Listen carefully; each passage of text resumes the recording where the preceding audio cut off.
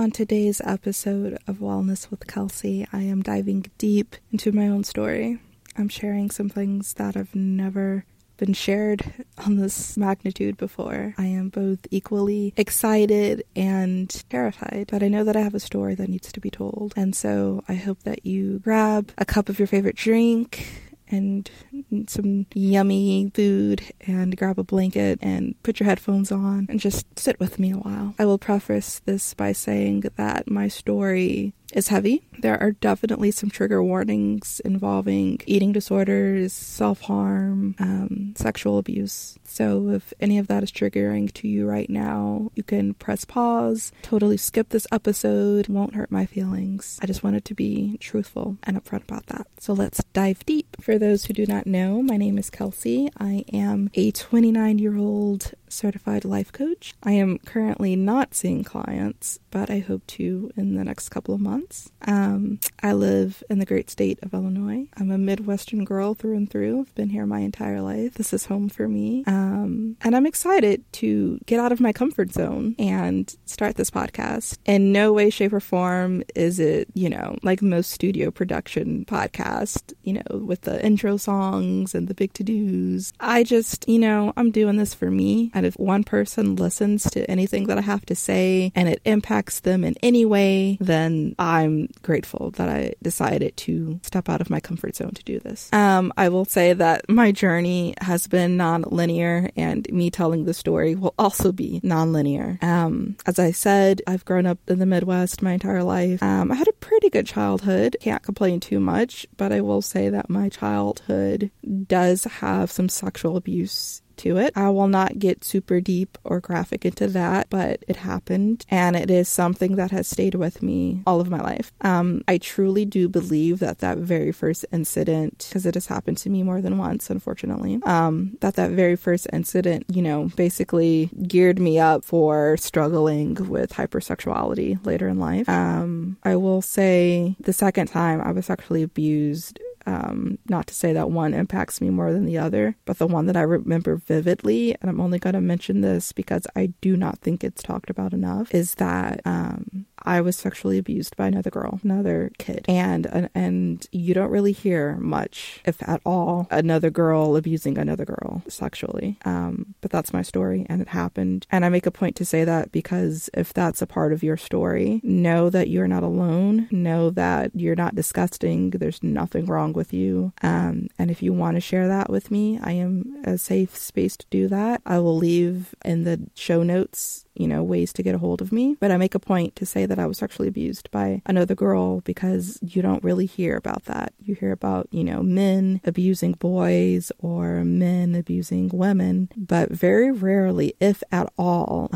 will you hear another girl abusing a girl or a woman abusing a girl, but it does happen. So that's part of my story. As I moved into my teen years, grew up in a chaotic household. That's all I'm going to say about that. But I really struggled in 8th grade with self-harm, and that would be something that I would continue to struggle with for 10 plus years. No stranger to mental illness. I have depression, I have anxiety, and a couple of years ago, I was also diagnosed with borderline personality disorder. And that's, I could do a whole podcast episode on that, but I truly do believe all of the experiences that I've gone through in my life have shaped me to be who I am.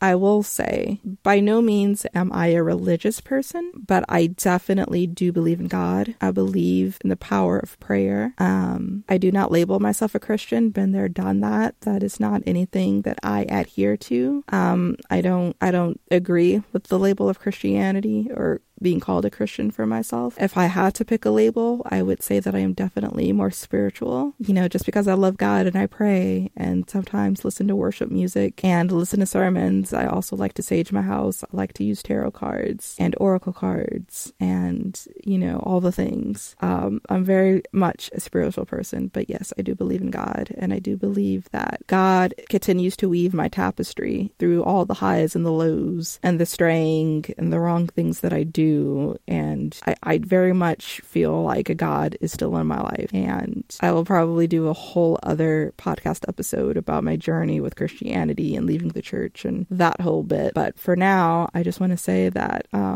I struggled with self-harm and I've struggled with eating disorders, beginning in like middle school, high school years. Started out as disordered eating and then kind of went into, by the time I graduated, high school, full-blown eating disorder. And I think a lot of it really stemmed from me wanting to have control over my life. And home was chaotic and I never felt good about myself, had low self-esteem. And I just, as cliche as it is, I do feel like my food or, lack thereof, what I didn't eat, I was able to control that. And it was the one thing in my life that I was able to control. And it got to the point where my eating disorder, I always thought that I was in control, but my eating disorder controlled me. I couldn't eat after certain times. I could only eat certain foods. I would try to, exercise, my food away. I would be a slave to the scale day and night. There were disordered behaviors that I regularly engaged in. And I lost a lot of weight. I had people that were literally afraid to touch me. My own chiropractor at the time said that he was afraid to touch me because he literally thought he would break me. My medical doctor at the time wanted to have my mother take me to court, declare me incompetent, and take my medical rights away and force me into treatment. My therapist at the time wanted me to, get a feeding tube and, go into residential and all of that stuff. It was a crazy time. And even though I was in and out of therapy, it took many, many years for me to finally get to the point where I was sick and tired of being sick and tired of my eating disorder. By this point, I had dropped out of college because I couldn't function. I all but failed my first semester of college, except literally one class, which was my 8 a.m. speech class of all things. I passed with a C. And I was suicidal. I wasn't eating. I had stopped eating completely at this point. I was cutting all the time. I was just horribly, horribly depressed. I couldn't see a way out. And things slowly started to happen. I had people come into my life that helped me get into recovery and helped me get, into the right therapist and all of that. I had a dear, dear friend of mine who died. And I regretted that because we were going to go out to lunch and my eating disorder prevented me from going to see her. And not too long after that, a couple months later, she died. And I've always regretted that because I let my eating disorder get in the way of this woman who I so loved and adored, and I would never see her again. I just reminds me like how stupid my eating disorder was in hindsight. And I would, trade it all to be with her again. Just things like that. Also growing up, I didn't graduate high school until 2011. At that time, there was no social media. I mean, I don't think Instagram came out until 2012. I think the following year, Instagram came out. There was no real social media other than Twitter, MySpace, Facebook. No one was openly talking about their issues like they are now, much less being a Black woman. I didn't see anyone else that looked like me that had an eating disorder. The stigma was very much eating disorders only happen to like thin white women, who are rich, apparently.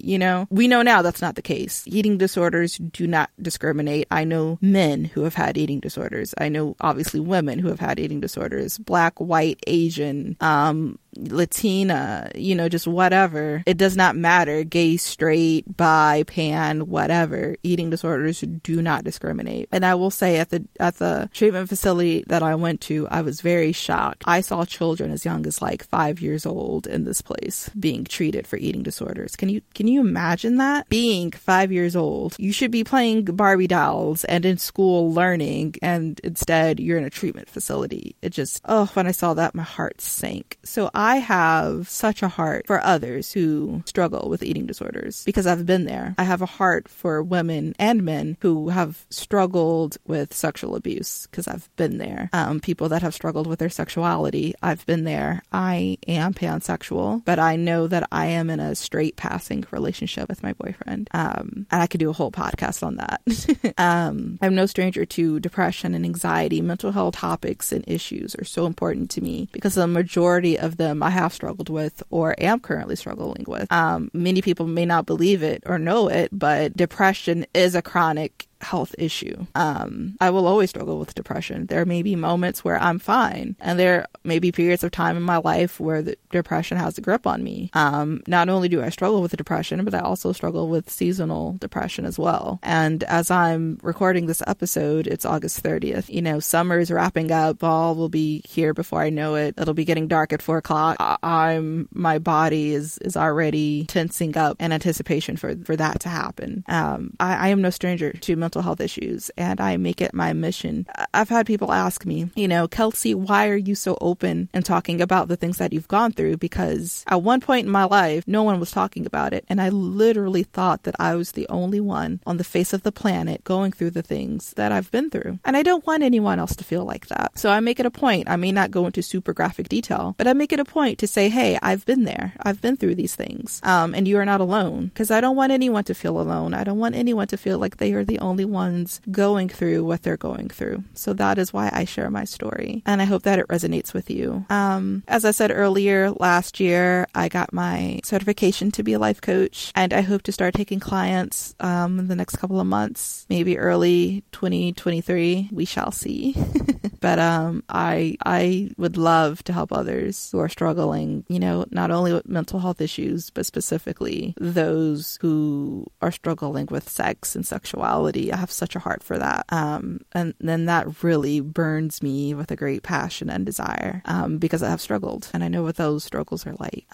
So that's a little bit about me in this episode. If there's any questions that you have, anything that I touched on that you're like, I want you to talk more about that, please email me or DM me or whatever. I would be more than happy to hear from you. I would love to just answer anything that you may have, or if you want to go on my Anchor website and leave a voice memo and have you incorporate it into a future episode, your questions, I would love that as well. I will leave the link for all of that in the show notes below. Thank you so much, guys, just for listening. Again, I apologize for being all over the place in this first episode, but I promise good things are to come. I have a list of people that I would love to interview and talk to about certain topics, and I think that you guys would really enjoy as well. So I'm excited. Also, I'm doing this podcast for me. I'm getting out of my comfort zone. I am challenging myself creatively. And this podcast is nerve-wracking because I don't know what I'm doing, but I'm not going to let that stop me. I'm going to do it anyway. So maybe you need to hear that. Maybe there's something in your life that you are wanting to do, but you don't quite know how to do it. You haven't quite figured it out yet. Please don't let that stop you. Do it anyway. Thank you so much for listening.